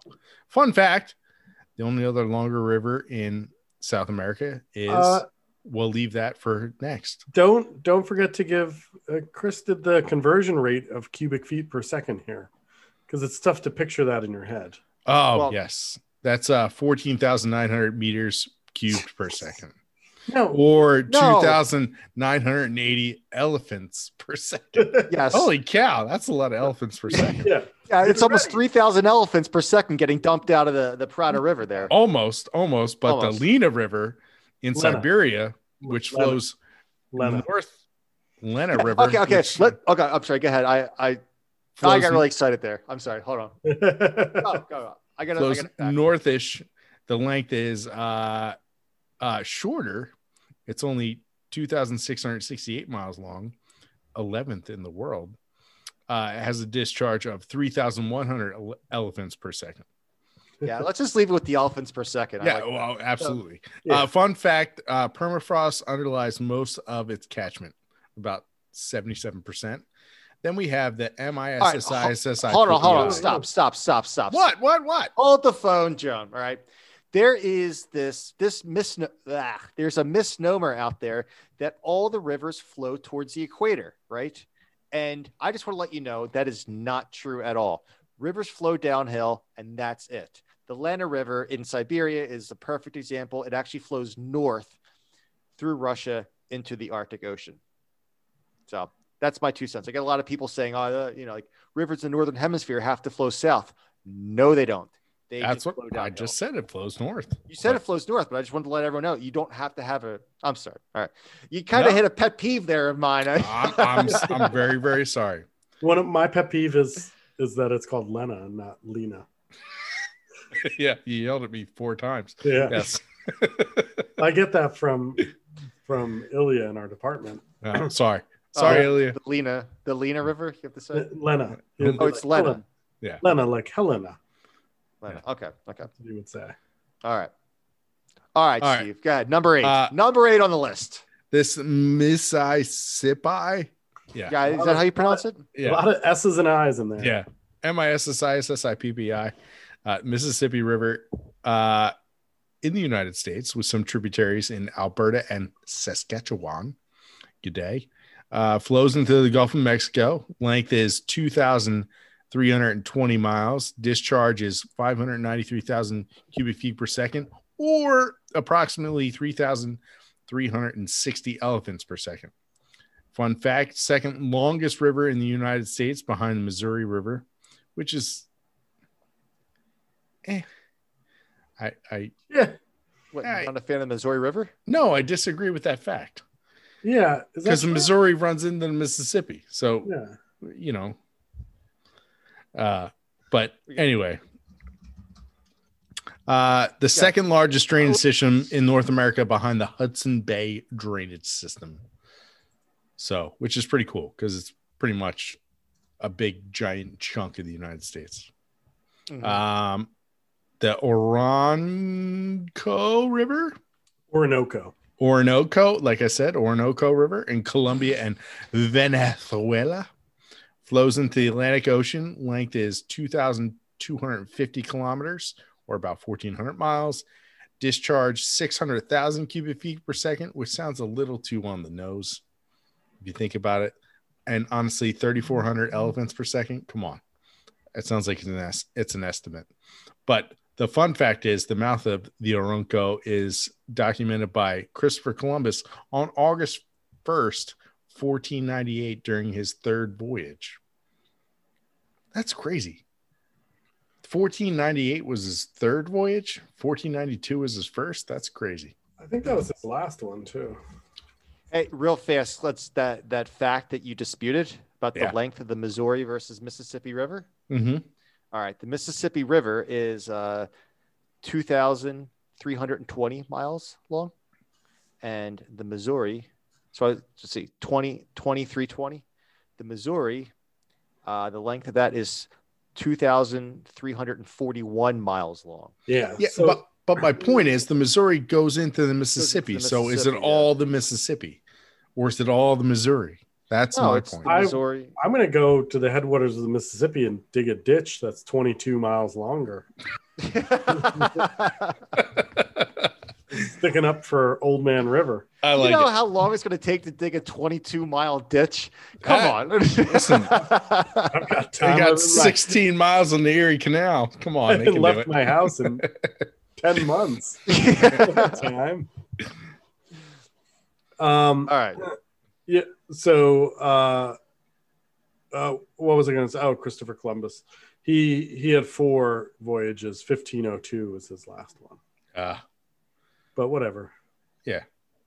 Supposedly, I didn't read into this fully, but I saw something because I fact checked. I looked it up, and supposedly Christopher Columbus did some not nice things on that 3rd voyage. That he is the worst. He did not nice things on lots of the voyages. So yeah, I'm not celebrating him. I'm just impressed that he made it back and forth that many times in that short of a period. I guess I just don't know my history. All right, so who's got 6, 5, 4, 3? I'll take it over. 2, 1. Okay, so we got another rush at number 6. We have the Yenisei River. That's in Russia. That once again that flows Yenisei. It almost sounds like Hennessy. Yeah. And yeah. But so once again, that's in Russia. That flows north into the Arctic Ocean. See, it doesn't have to flow south. That is 3,487 kilometers long, or 2,167 miles, and that has a discharge of 614,000 cubic feet per second. What is that in elephants per second? That's 3,480 elephants per second are flowing out of that river. That's about an elephant per kilometer. Ooh, that's a lot of elephants. That's a lot of elephants coming out of that river in a second. Fun fact: that the average area. I'm sorry, not the average area. The average volume of an elephant is 5 cubic meters, and that is our definition of an elephant for this calculation. Another fun fact of this river. This river is partially fed by Lake Baikal, which is the largest freshwater lake by volume, and it contains anywhere from 20 to 30% of the world's fresh surface water. Wow. Lake Baikal, yeah. Packed in up there, huh? It's also a very deep lake, right? I was going to say it's also the world's deepest lake. Yeah. Wow. It is deep. Yeah, it's supposed to be fairly pristine. How deep is it? Oh, almost a mile. 5,300. What? Yeah. Yeah, you think about the Great Lakes are like, hundreds, 300-400 feet deep at the deepest. This is over 3,000. Over 5,000. 5,280 feet. Yeah, it's 5,000. Its max is 5,387. It's an ancient rift valley, and that's why it's so deep. And it's considered one of the world's oldest lakes. It's the 7th largest by surface area. How about that? 5,000 feet deep for a lake. That makes Tahoe. I just looked it up. Lake Tahoe. This is totally off topic, but Lake Tahoe is a maximum depth of 1,645 feet. So this is 5 times deeper than Lake Tahoe. And according to Maddie, our Patreon, Lake Superior is 1,300 feet deep. So what? And the deepest in North America is Crater Lake, right? I don't know what the deepest lake in North America is off the top of my head. Crater Lake is it's the deepest in the U.S. Now, what's the lake up in northern Canada? That's deeper, but it is it's just under 2,000 feet deep. But let me tell you, Lake Tahoe is probably the coldest lake I've ever been in. It is cold. The Great Slave Lake is 2,000 feet deep in No, I've been in some spring-fed ponds that were like. Oh chilly. yeah, I hear people go diving in the natural springs in Florida. Whew, I hear that. Well, I mean, I'm talking about A natural spring in Florida, it's got to be like 50 degrees. Yeah, Come on, it's 60 chilly. degrees. It's chilly. It's I also was there in June, and it was being fed from snowpack on the mountain. That's cold. Yeah, That's cold. exactly. Yeah, Yeah. that's cold. Yeah. I don't want to hear about a lake in Florida. Okay. Hey, guess what? Number 5 on this list is the Ganges River. All right, and that flows through India and Bangladesh. That flows into the Indian Ocean, or ultimately the Indian Ocean. What's the Gulf? The Gulf. It goes to the Bay of Bengal. Bay of Bengal. Thank you. I didn't write that down in the outline. All right, so that's basically 2,500 kilometers long, or about 1,569 miles long. Yeah, but how many elephants per second? That's what I'm. Oh, well, the answer is 3,740 elephants per second. So right now, the top, we're at number 5 right now. So number 10 through 5 have all been hovering around 3,000, right? So like the Parana River was number 10. That's basically 2,900. Oh, just shy of 3,000. So all these numbers about 3,000. In the 3,000s for elephants per second. We're up to 3,700 elephants per second. Number 4. Hey, Jesse, what's this fun fact about the Ganges River? This is one of my favorite. Jesse wrote down this outline. Fun fact: corpse eating turtles. So, please explain. Nope, I just kind of want to leave it there. So the Ganges is known as Mother Ganges, and it's a very religious river for people in India. I want to say it's Hindu. So what they do is, it's super polluted, right?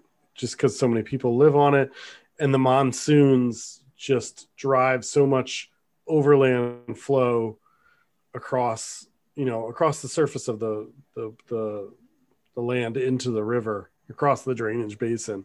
But anyway, so the part of the reason it's polluted is because it's such a religious river. One of the traditions in the Hindu culture is bathing in the river can absolve your sins, and then if you die, if you're cremated and your ashes are placed in the river, you'll achieve some sort of salvation. What this sort of led to is that the river itself got polluted with tons of human ash, up to 50 tons of human ash a day. Wow. It's a lot of people. Yeah. And a lot of these, and it's human and animals. You want your animals to achieve salvation too. And their corpses, part of it is that during these cremation ceremonies, some of these crematoriums, are sort of just pyres that have been set up on the river. They're not, crematoria where it's a blast furnace or something like that. And so a lot of times you're not cremating the entire body, and so you're left with a lot of human parts. I don't know the way to be tactful about this. Remains. Partially burned bodies in the river. Human remains. So close. And so it became sort of a problem in recent years, in the 2010s, or no, it was in the 90s. They started realizing, yes, we have a problem with just body parts in the river piling up. And so one of the solutions was the release of these flesh-eating turtles. I did not expect that story to take that turn. Right. Michelangelo, Leonardo. Yeah. Trionyx gangitis. My Latin is awful. It's a soft-shelled turtle species that's actually found in the Ganges, and it had sort of demonstrated that it has sort of this preference for flesh. And they realized this because they saw this native turtle species that would come up to these funeral pyres and start nibbling on flesh or whatever. And so they ended up releasing 25,000 of these turtles into the Ganges over the 90s into the early 2000s. And they tried to raise them on this diet of dead fish so they would develop a taste for human flesh. Wow, they're going all out with this. And basically, like, they found they eat everything except the bones. Like 10 adult turtles can consume an entire human body in 2 days. Wow. Yeah, it's like mobster stuff. Yeah, like, oh no, it's just my turtle tank. But anyway, I know from Guy Ritchie movies the pigs, exactly. Yeah. So they spent like $30 million on this, and they spent a lot of money raising and making sure that it would work. But as a theory, but once they released the turtles, they didn't really follow up with anything. And it just sort of fell apart pretty quickly because most of the turtles were poached and eaten, or they died from the pollution. Died from the pollution. So anyway, they've put in place more effective policies that don't dump a half-burned body in. They've gone to the places. Wah, wah. Yeah. They found that actually, if we just go and tell people, hey, if you're having this funeral and you're cremating a body, make sure it's fully cremated. Just anyway, that's my fun fact. All right. Corpse eating turtles, Ganges River. I don't know how to follow up with that, but I will. Number 4 on the list is the nearby Brahmaputra River. So both of these rivers drain off of the Himalaya mountains, the Ganges and Brahmaputra. Brahmaputra flows through China, India, Bangladesh, and Tibet. The length of this one is 4,696 kilometers or 2,918 miles. And the discharge, 3,960 elephants per second. All right. Which brings us a lot of elephants. But everything so far has been under 4,000 elephants per second. Now we're going to see these numbers really start to jump up. I just real quick, the Brahmaputra, I'm just looking at a map of it. Does it flow? It sort of flows around the Himalaya mountains. You can trace some of it on around the western edge and along the southern end. That's crazy. Yeah. Anyhow. Yep. All right. Jesse really likes the geometry of that. All right. So top 3 largest rivers in terms of discharge in the world. Drum roll. Well, no drum roll for number 1, but the Yangtze River in China, and this flows into the East China Sea. It has a length of 6,300 kilometers. That's much bigger than the previous rivers we've been talking about. Super long. Yeah, that's a big one. That's a big guy, which is 3,900 miles. The discharge, we are now over 4,000 elephants per second. We're 4,360 elephants per second. It's 770,000 cubic feet per second, or about 21,800 cubic meters per second. But now I know 4,300 elephants per second. We're joking about elephants per second, but think about it. Elephants per second. The last time you were at the zoo, right? How big an elephant per second? Over 4,000 elephants every second. That's incredible. Yeah. It's a lot of elephants. All right. Fun fact. The Yangtze River, not only is it the 3rd biggest river in the world in terms of its discharge, it is also the 3rd longest river in the world. So if you ever, Yangtze, number 3. All right. The Congo River. This might be one of my new favorite rivers. I learned a lot about 15 minutes before we started recording the podcast about this river. All right. So it's in the Democratic Republic of the Congo. It's 4,700 kilometers long, or 2,920 miles long. It flows into the Atlantic Ocean. Its discharge is. Hang on. Remember, the Yangtze was 4,300 ish. Yeah. This is one almost is. This is nearly. Well, it's not exactly double, but it's pretty close. 7,928 elephants per second. It's over a million. It's 1.4 million cubic feet per second. I'm going to start measuring my gas mileage in elephants per second. But carry on. So a couple little fun facts about this. It is number one, the world's deepest river. It measures. It's 220 meters deep, or 720 feet deep. Holy That's crazy! crap! That's a deep river, right, fellas? Yeah. So that's like a lake that happens to be flowing. That's a really freaking deep river. Yeah. All right. Scientists have calculated that the entire Congo Basin accounts for 13% of global hydropower potential. Let me read that one more time. That one basin, the Congo River Basin, accounts for 13% of all the world's hydrologic power potential. All right. That's crazy.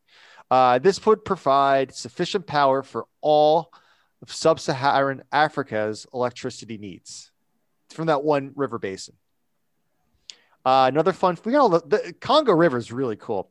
So it also is the only major river to cross the equator twice. Neat. So it must have high relief. It must have a ton of relief in order for it to generate that much hydroelectric power. Yes. That's my guess. I understand we don't have that stat, but yeah. I got something. Hold on. Just that depth. Yeah. Yeah. You think about it. Yeah. So we'll come back to the Congo River in a couple minutes because there's another really cool fact, but we need to talk about number one, ladies and gentlemen. Now, the drum roll right now. The number one undisputed champion. Wow. Well, yeah. In terms of discharge. In terms of discharge, is the Amazon River, right? All right. So again, number 3 was 4,300 elephants. Yeah. Per second. Number 2 was basically 8,000 elephants per second. Yeah. Number 1 is 42,475 elephants per second. So like 5 times the amount of elephants per second as number 2. And so the Congo River had a discharge of 1.4 million cubic feet per second. The Amazon River has a discharge of 7.5 million cubic feet per second. Holy shnikes, that is a lot. 4,200. I'm sorry, not 4,200. 42,000 elephants per second of water is being dumped out.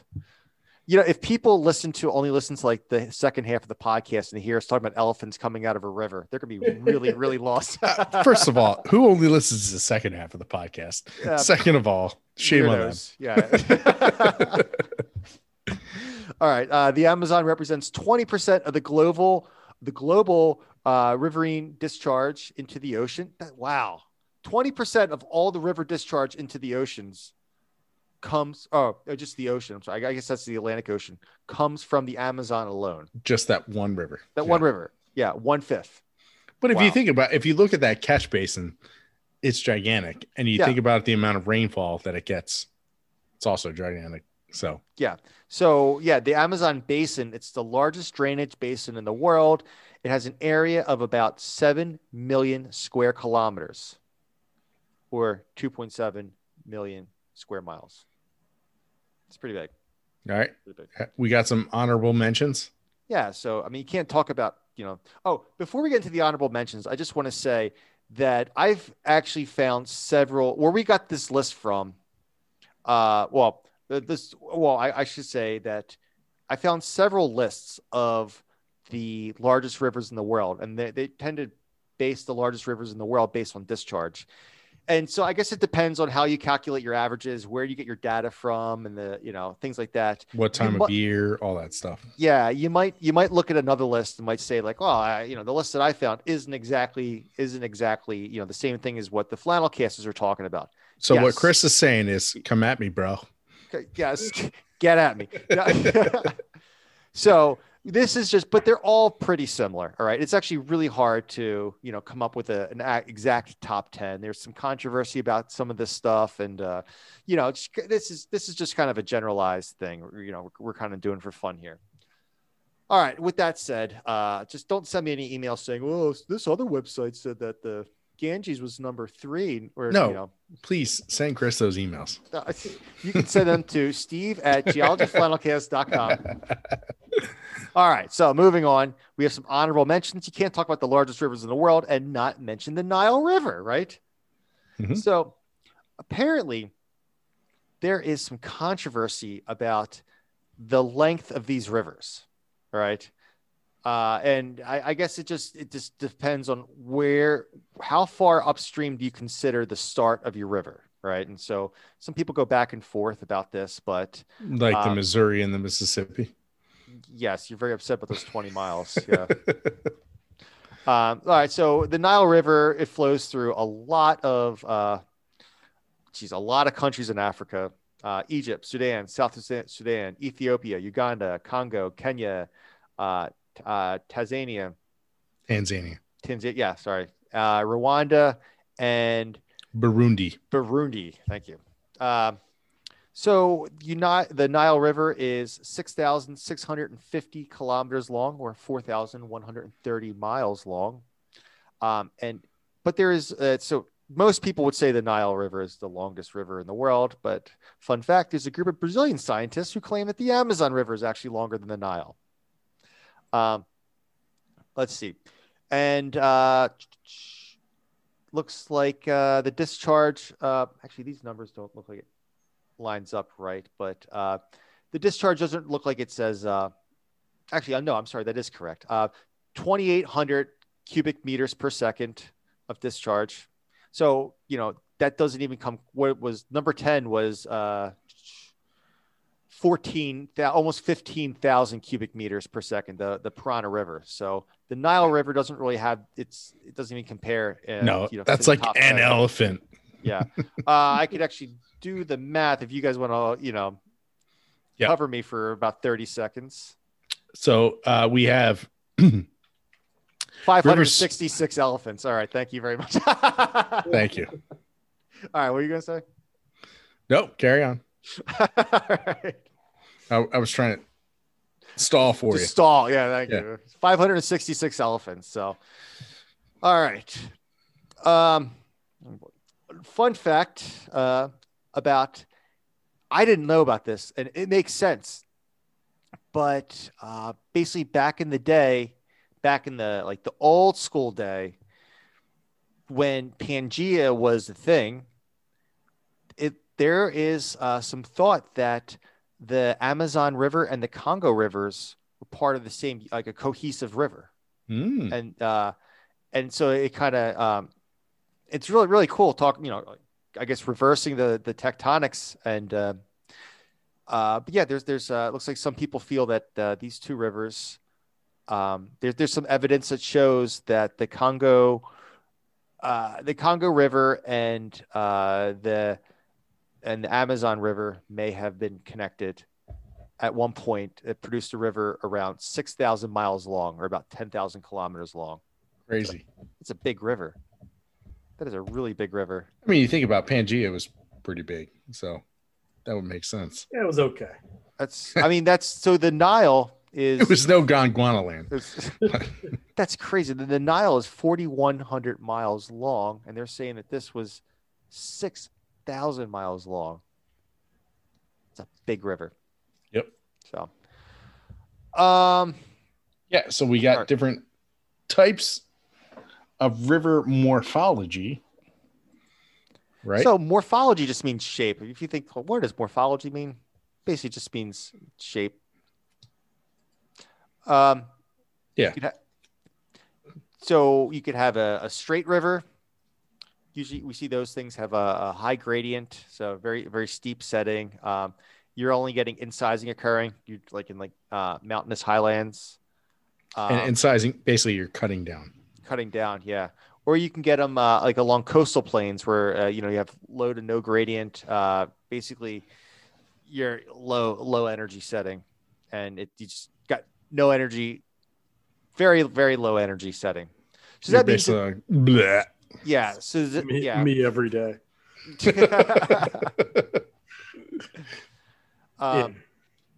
Moving on, we have braided rivers. Braided rivers are cool. I think they're really pretty. I like braided. Yeah. You have high sediment load, so lots and lots of sediment in these rivers. Variable discharge. One of the coolest things I saw, and you hear about this, and it doesn't register until you actually see it. So I was out a couple of years ago. I was driving through Colorado. I was out in Great Sand Dunes National Park, and they got a couple sand dunes out there, give or take. Right? It's pretty great. And there is, I want to say it's a Sangre de Crisco Mountains, right next to the park there. I might be wrong, but I think those are the mountains right on the edge of the park.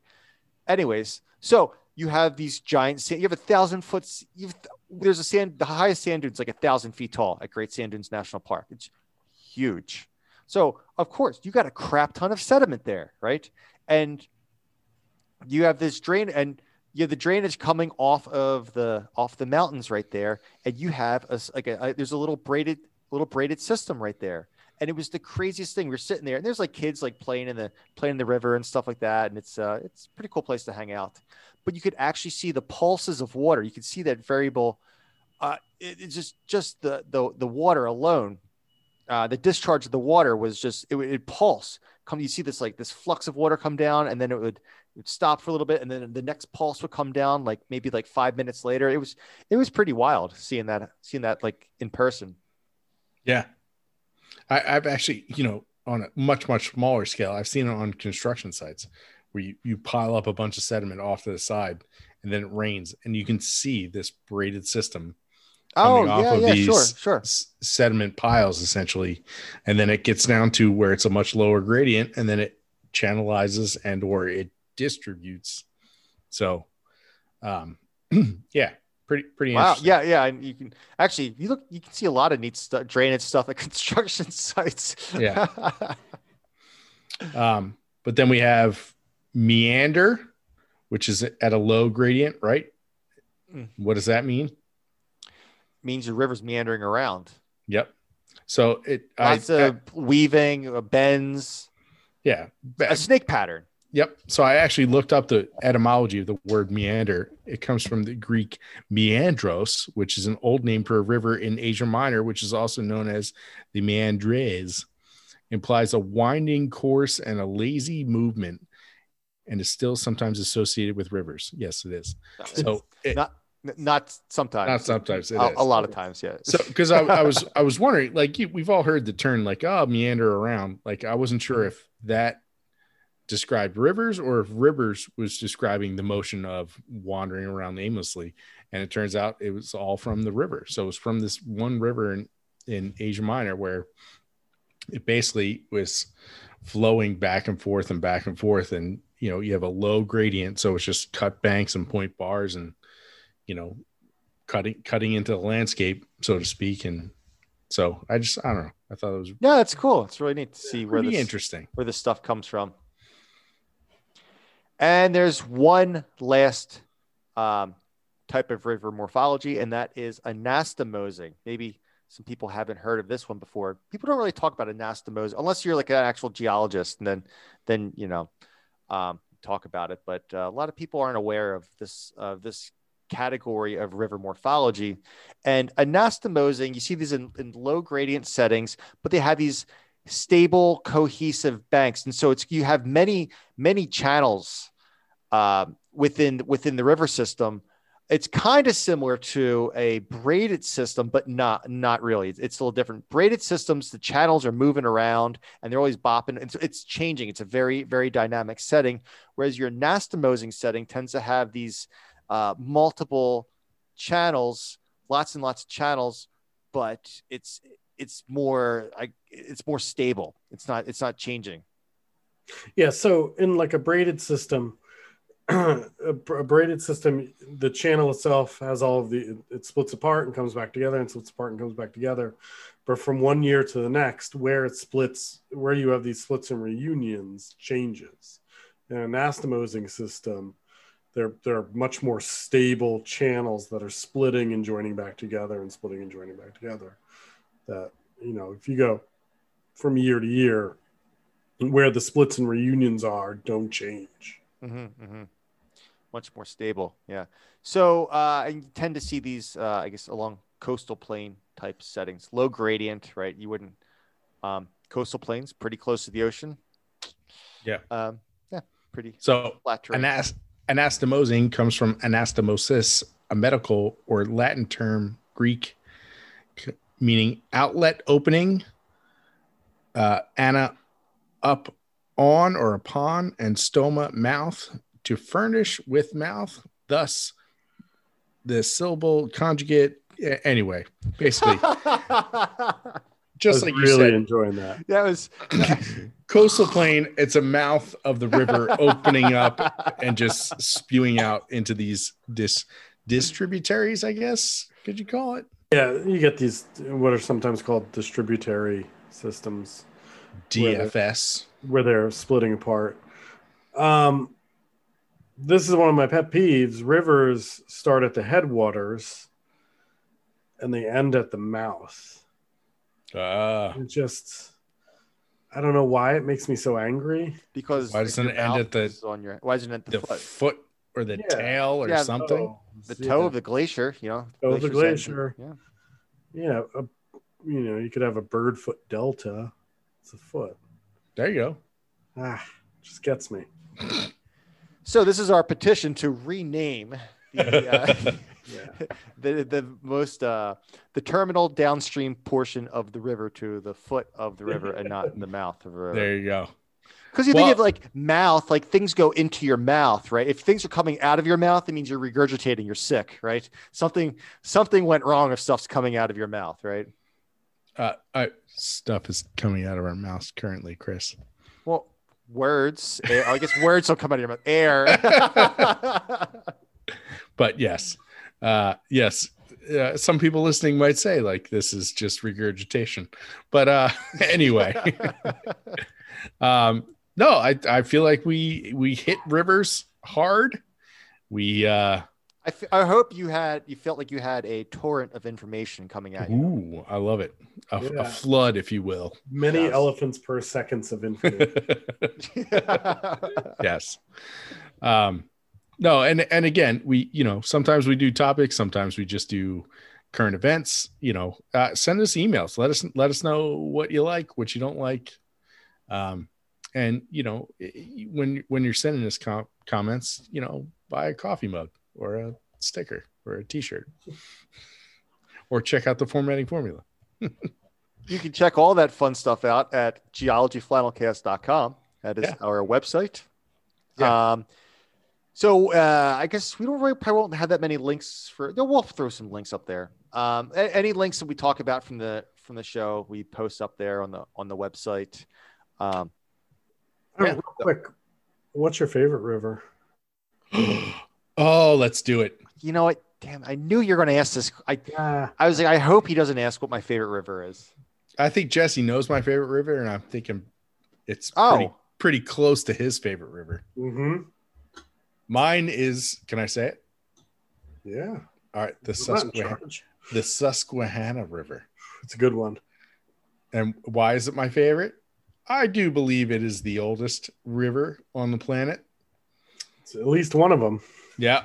And I don't have any evidence to back this up other than the fact that the Appalachian Mountains are pretty old, and the Susquehanna River cuts through them.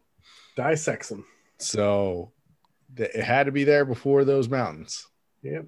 Anywhere from 260 to 325 million years old. At least. Yeah. If not older. Right?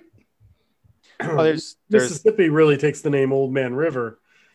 Mississippi's got nothing on. No, Mississippi is like the younger stepchild of the Susquehanna. How about the we talked about this briefly before the show, but the New River, it's new, super, super old, but that cuts through the Appalachians, and that's the only I'm pretty sure it is. It's the only river that starts east of the Appalachian, on the the east of the Appalachian, cuts through the Appalachians, and actually drains into the Gulf of Mexico. Yeah. Does it? What about the French Broad? Oh no, yeah. That's in Asheville. Yeah, Well, but the Susquehanna starts goes up to west, Knoxville, west of the Appalachians and ends up in the Atlantic. Yeah. Yeah, well, it's going to the east, but I'm saying the New River's going to the west. It cuts across. But does the French? Oh, it goes. New River flows west. Yeah, Yeah, I think it hooks up with the Ohio River. the Ohio. Yeah. All right, I'm going to stop talking before I dig myself into No, but anyway, there's some. All right, but we haven't heard what Jesse's contribution Jesse. to this. Mine is easy. It's the Schuylkill River. Schuylkill is nobody outside of the Mid-Atlantic states knows what you're talking about right now. They should. It's the orange one, right? It is. It might be at certain times of the, It is orange. It fueled the Industrial Revolution. It did actually. In the States, at least in the U.S. Another fun fact: the Cuyahoga River in Ohio. It's gonna. It caught fire. Caught fire 3 times in the. I want to say the 60s and 70s. I think. Listen, that's what fueled the environmental revolution. No, but I'm pretty sure that's why I have a job right now. So, right. But Cuyahoga River. But back to the Schuylkill. Schuylkill River is a major river. First of all, it's a confluence of the Delaware and the Schuylkill is where Philadelphia is, the cradle of liberty. Thank you very much. But also, like Jesse said, if millions and millions of, probably trillions of tons of coal that fired the Industrial Revolution, that fired, the American Revolution, came out of the Schuylkill River. So came down the Schuylkill River, I should say. So canal. So it's funny today when you go, like if you're going to the international airport, you go across the Platte Bridge there. If you're going down 95, the Girard Point Bridge, you can see the confluence of the Schuylkill and the Delaware. But when European settlers came up the Delaware from present day Delaware and Christiana and whatnot, they settled in the Philadelphia region and they knew the Schuylkill was there and they knew the Delaware was where it was, but they couldn't find the confluence because it was so wooded and there's a few small little islands there, Hog Island and the other one. That's where hoagie comes from. Yeah. Oh yeah. Yeah. Because it was so wooded and so Schuylkill is an old Dutch word.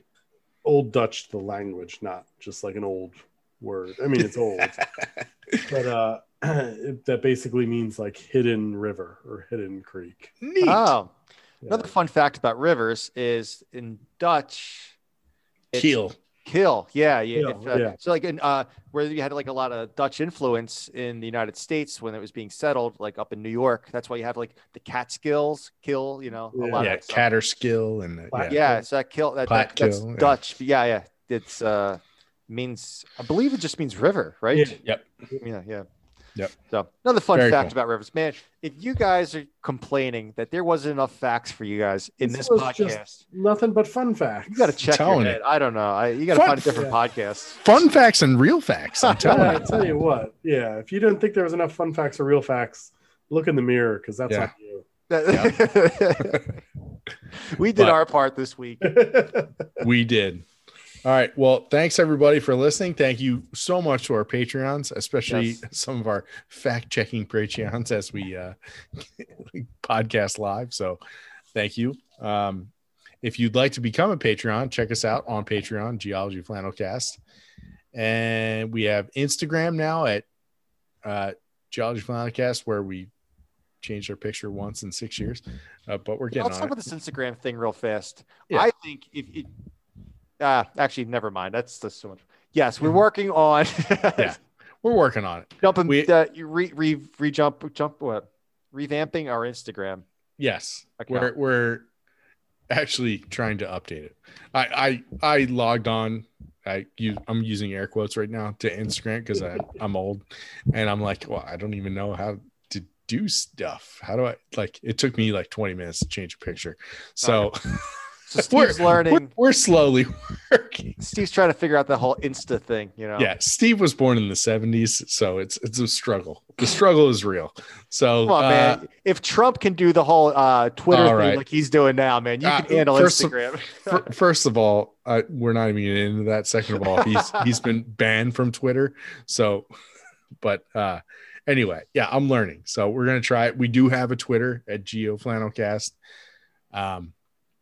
So, and we do have Facebook too. So check us out on Facebook. I'm old enough where I can know Facebook. So check us out on all these different platforms. Like us, love us. Check out YouTube as well. Yep. Oh, YouTube. Oh. When we talk about we're doing hand motions, you can actually see our hand motions. Yes. Yeah. It's glorious. So Chris does most of his podcasting without a shirt on. So check that out. So take it or leave it. Yeah. But yeah, check us out. Give us some likes. And it's January, which means you should join with some friends and listen to our podcast. That's terrible. I like it. I got it. That's good. Yeah. That's good. That's good enough. All right. This was a long one. Thank you so much for listening, everyone. We love you guys, and we will see you guys next week for another action-packed episode of the premier geology flannelcast out there on the interwebs, the Geology Flannelcast. Thanks a lot, everyone. Goodbye. Bye.